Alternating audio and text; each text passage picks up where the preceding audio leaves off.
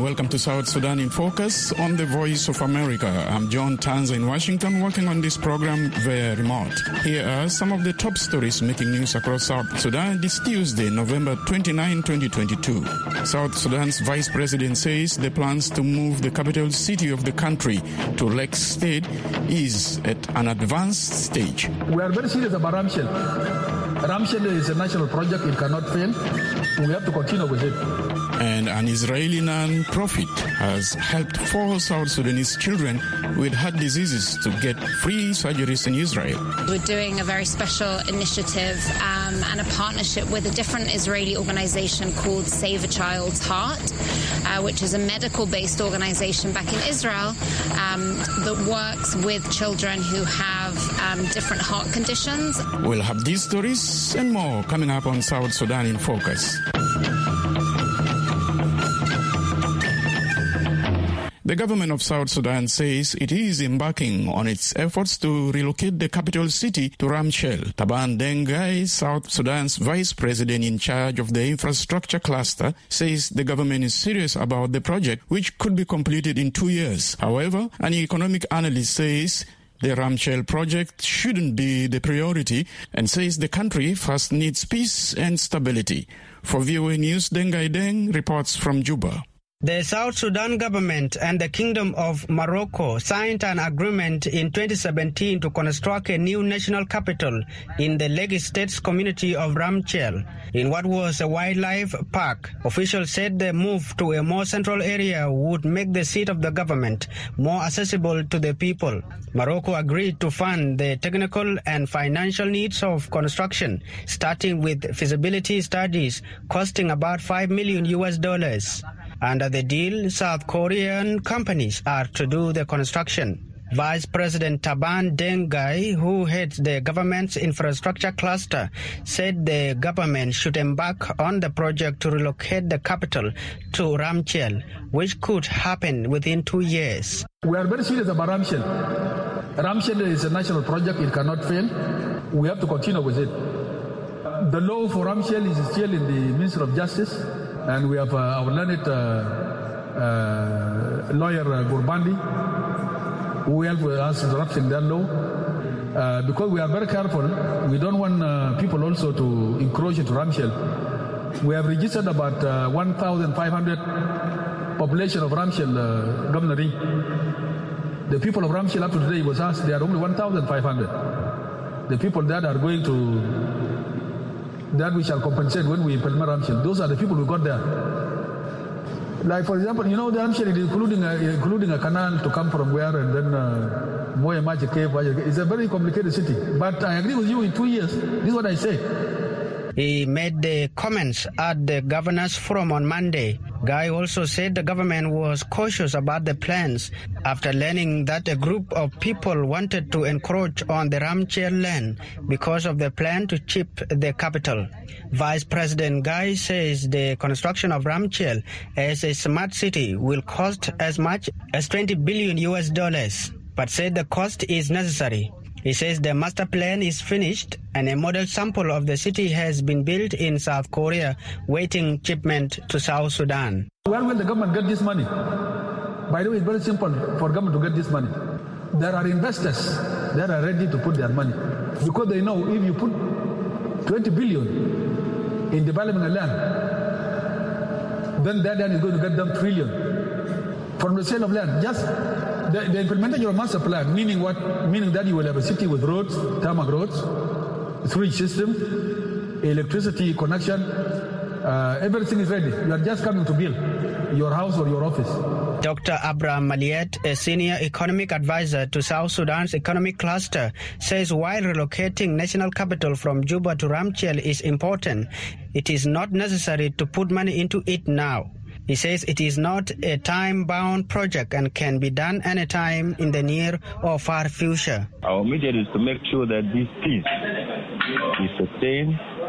Number two, we also go through the interim period, so it finishes, we do elections, then the legitimate government comes on board, and then that project now can be retabled. Malier says implementing the peace agreement is stabilizing the country's situation and the economy by paying civil servants on time and finishing projects to connect the country with roads should be the government's priorities. For VOA News, I am Deng Gai Deng in Juba. Sudanese officials say cases of gender-based violence have increased significantly over the past year around the country, including in conflict-affected areas of Blue Nile, Kordofan, and Darfur. Suleiman Al-Khalifa, who heads the Office for Combating Violence Against Women at Sudan's Ministry of Social Development, says lack of accountability hampers efforts to document attacks against women. As part of the 16 days of activism against gender-based violence, a Sudanese government official says her office has informally documented dozens of incidents of violence against women and children over the past year. Speaking to South Sudan in Focus in Khartoum, Suleiman Al-Khalifa says most of the cases were reported by community leaders and some women's groups during the recent conflicts in Blue Nile, Kordofan, and Darfur. She says the lack of proper government structure since last year's coup has hurt efforts to properly document incidents. Khalifa says she could not give an exact figure, but says cases have increased significantly. We know there's cases, and we know it's true. They don't need verification, but actually we cannot say that now because, you see, when things are not documented and things are not we were not well informed and communicated, we cannot say numbers. But we are aware there's cases, different cases of this. Speaking during his visit to Sudan earlier this month, the United Nations High Commissioner for Human Rights, Volker Turk, said his office has verified 19 incidents of sexual and gender-based violence. He said most attackers were police officers as they cracked down on protesters. There may be more, he said, but victims often do not come forward due to deep social stigma, lack of faith in the justice system, and fear of reprisals. Al-Khalifa says when people lose confidence in the justice system in the country, they often turn away and prefer not to report. There's no accountability for the whole state, and cannot report this to somebody and try to get some kind of action done. And we are working in this very much difficult situation. Hala Al-Karib heads Sudan's Office for Strategic Initiative for Women in the Horn of Africa, or SIHA. She expressed deep concern over what she termed as growing crisis against women in Sudan. Speaking to this program in Khartoum, Al-Karib says her office has documented over 20 cases of rape and other sexual violence against women in both Blue Nile and Lagawa area of West Kordofan state in recent months. She says thousands of the displaced women live in camps where they are exposed to gender-based violence. The level of tension is very, very high, and the situation when it comes to sexual violence, the attacks against women farmers and women who are trying, to harvest and so on. It's extremely, extremely difficult at this point. So it's a growing crisis, if you add to that the situation in Darfur and what's happening there. Al-Karib attributed the increase in gender-based violence to lack of rule of law and growing communal conflicts in the country. She called on the authorities and the international community to join to protect Sudanese women. This is not a security process alone. This is it should be an extremely comprehensive process that incorporates a lot of issues, including issues of access to justice, including issues of governance and control of civilians, of their own governments at the local level. Intercommunal conflicts have been rampant in Blue Nile, Kordofan, Darfur, and Eastern Sudan since the Sudanese military leader Abdel Fattah al-Burhan staged a coup in October last year. For VOA News, I am Michael Atit in Khartoum.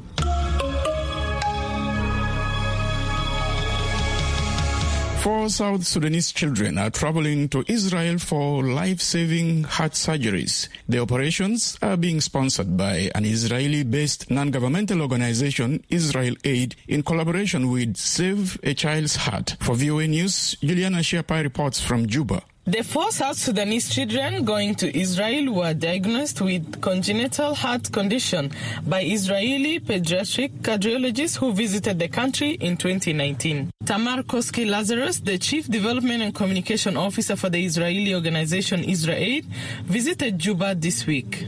We're doing a very special initiative and a partnership with a different Israeli organization called Save a Child's Heart, which is a medical-based organization back in Israel that works with children who have different heart conditions, and they basically provide surgery and the pre-care and aftercare treatment. Israel Aid responds to humanitarian emergencies around the world.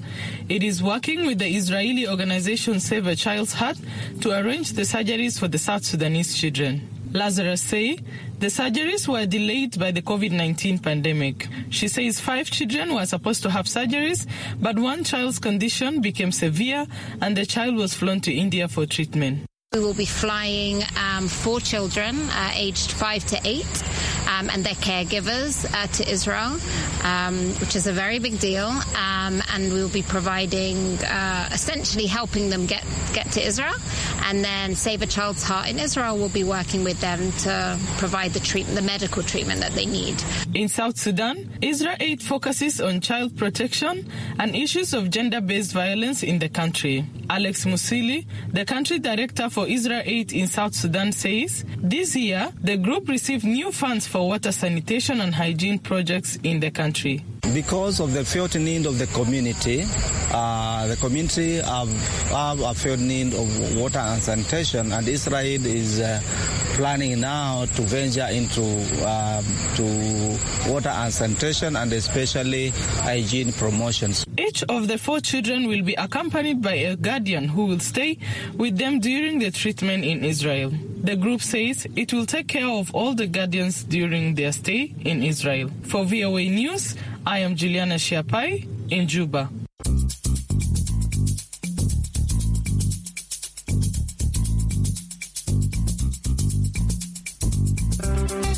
You are listening to South Sudan in Focus on the Voice of America. Coming up, UNAIDS says it wants to increase availability, quality, and suitability of services for HIV treatment. Find out how after the break.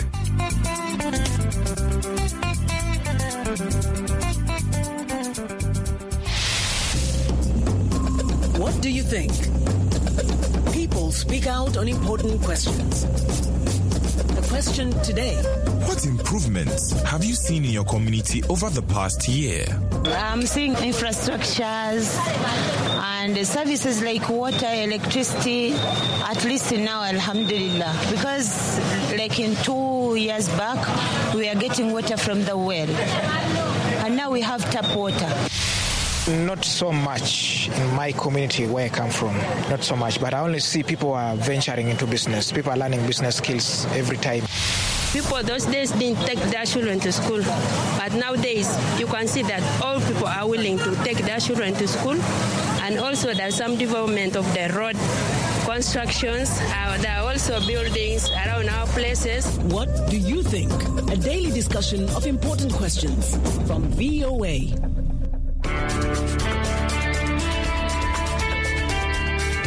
This is a message in the public interest from VOA Africa. Hello, I'm VOA Health Correspondent Linor Moudou.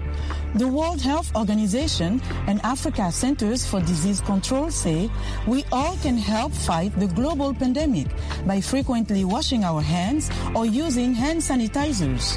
For more information on protecting yourself and others, check with reliable sources such as the WHO and Africa CDC.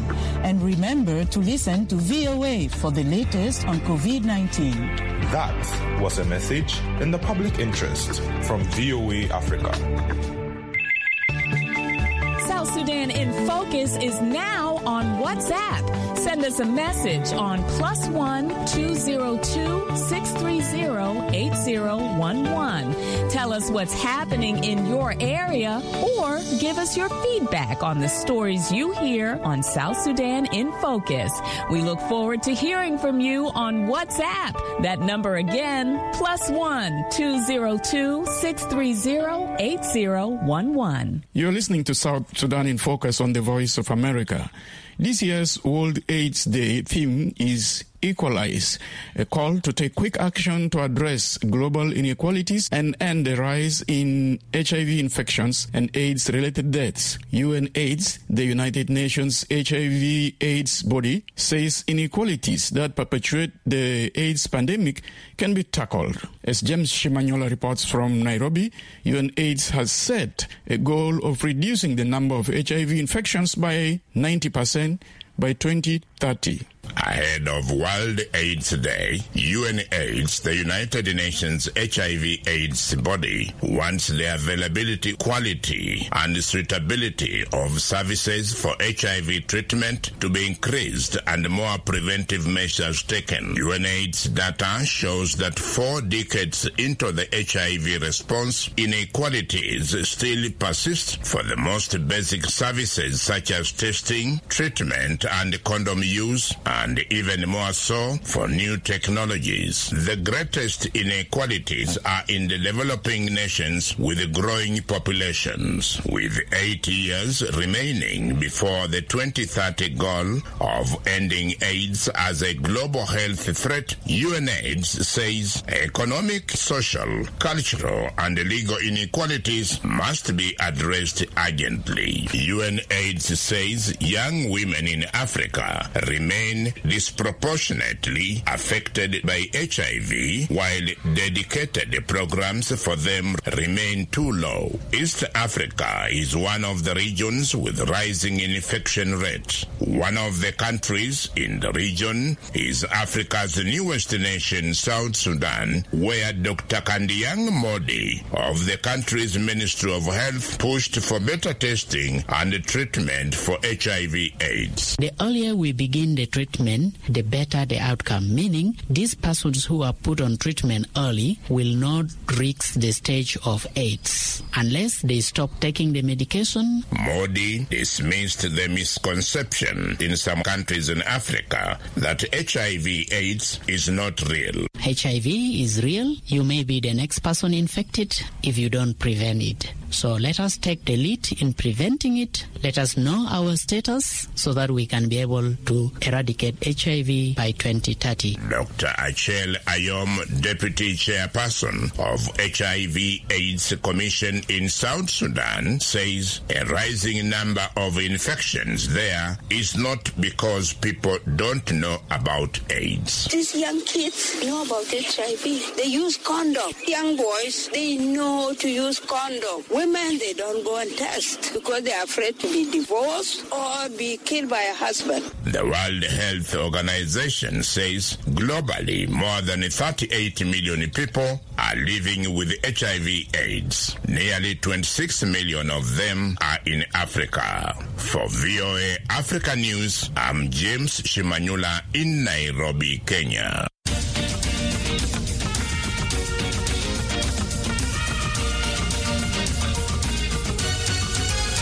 Africa champions Senegal will play its next decisive match at the Qatar FIFA World Cup today.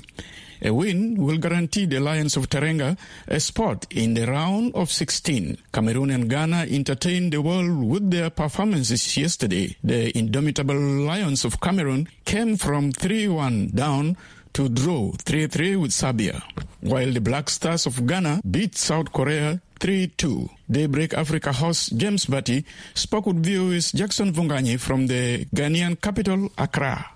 James, it was a great day of joy here in Accra, Ghana. Lots of celebrations. I have never been part of this kind of energy before. So much tension and jubilations at the same time as the Ghanaians watched their team putting on a great performance against a formidable opponent in South Korea. You know, jubilations everywhere, the sounds of drums, live music, cars honking on the streets. Ghanaians are really happy that their boys were able to pull off this win. Remember, James, the Black Stars needed this for them to keep their hopes alive in this tournament, and they needed to beat South Korea for them to advance past the group stages. And thanks to their youngster, Mohamed Kudus, they did it and did it decisively. Do you think, Jackson, that the coach made some changes because he was criticized after that first game? Absolutely, James. I think one of the main reasons why they were able to pull off this win is that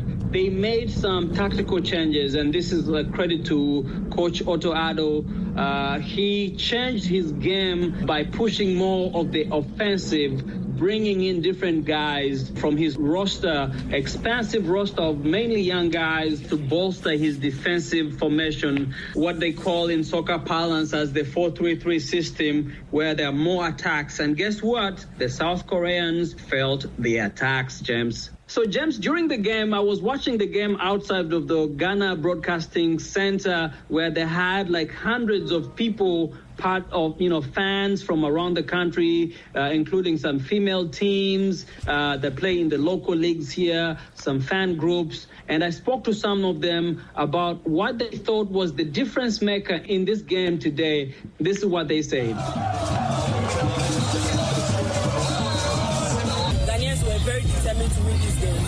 They went all out. Their pressing was superb, and they weren't even the Korean team to possess the ball too much, even though they were having their chances, but they were blocking most of their chances. So I think Ghana went all out. They gave all their best today. Nail-biting. Yeah. I mean, to have conceded within under 5 minutes again, just as we did against Portugal. So, it was a bit difficult. But, we're glad that the Black Stars... There was a lot of tension, right? Absolutely. I could feel the tension. Absolutely. But also the vibe was amazing. Amazing, especially after the third goal. Yeah. And then when people are now confident that we got this in the bag. So, we've got Uruguay next, and Suarez. You're coming for Suarez. We're coming for him. The other exciting match was that of Cameroon. Yes, oh my goodness. James, at some point, when we're watching Cameroon, people lost hope. But, there's a reason why these guys are called the indomitable lions, okay? Do not count them out until the final whistle, and they showed why. Let's look ahead, Jackson. Let's look ahead to today, Tuesday. Senegal, the Lions of Teranga are taking the field against Ecuador. What can you tell us? James, both of these teams are really strong, and they're coming in with a lot of pressure because, remember, these are some of the most decisive games in their group stages. They need these wins. But the Lions of Teranga have shown that they have what it takes to beat even some of the best teams. So I would not really count them out. And, again, Ecuador comes again with the hunger and the anger at the same time. They want to win, but I think I will give this one to the Lions of Teranga. Thank you very much, Jackson. Thank you so much. Thank you so much, James. That's VOA's Jackson Vonganyi speaking with James Batty from Accra. What do you think? People speak out on important questions. The question today. Describe a perfect day. A perfect day is when I wake up in the morning without any challenges. I have my family around me. I go to work, come back without any mishaps or difficulties or any hangovers. A perfect day for me would be a day without any stress, without traffic, without any sickness, without any pertinent need. That would be a perfect day for me. My perfect day when I get off and then I come out, I do all my assignment in the office or in the other aspect of my curriculum activities. Maybe watching movies so I could fall asleep, just watch something for laughs, a comedy, and that's just my typical perfect day. What do you think? A daily discussion of important questions from VOA.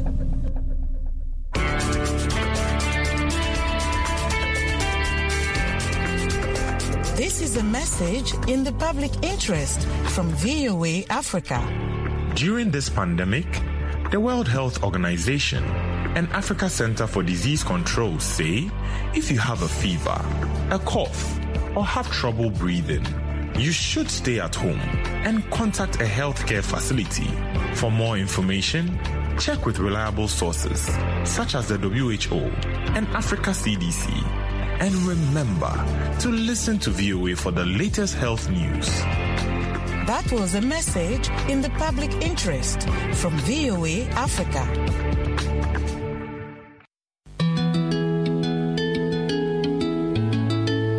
That's all we prepared for you this Tuesday.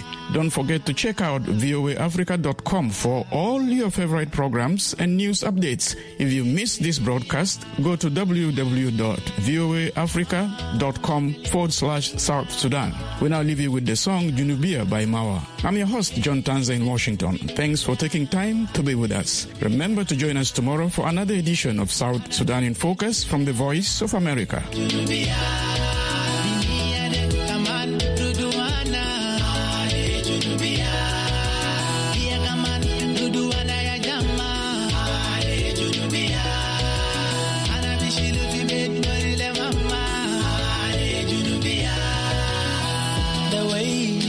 Me feel this girl loves me for real. Every day she let me know she's never gonna let me go. She just told me, boy, I love you. I don't wanna spend another day without you. No better good, rise or fall. Every day she wants me some more. The best thing ever happened to me, better than anything before. Kalamal Gali, you my girl, makes me feel like I own the world.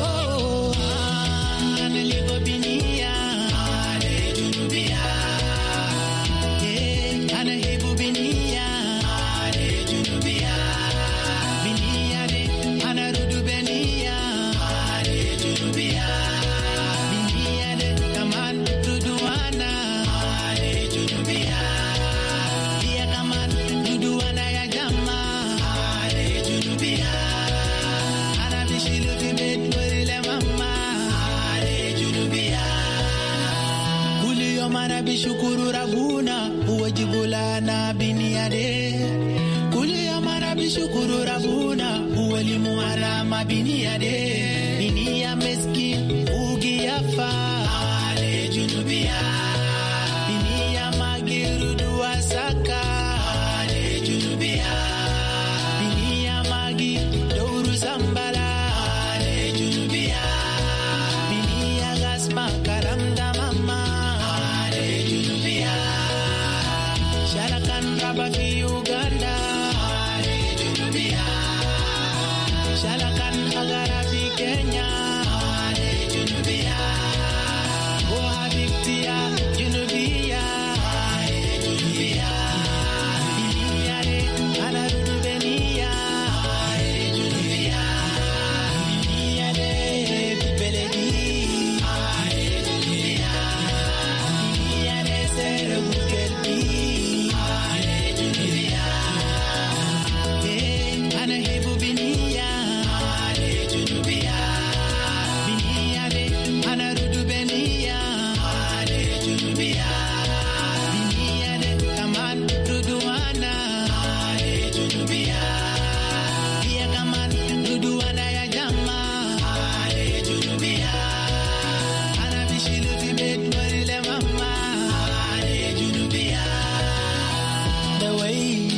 Me feel this girl loves me for real. Every day she let me know she's never gonna let me go. She just told me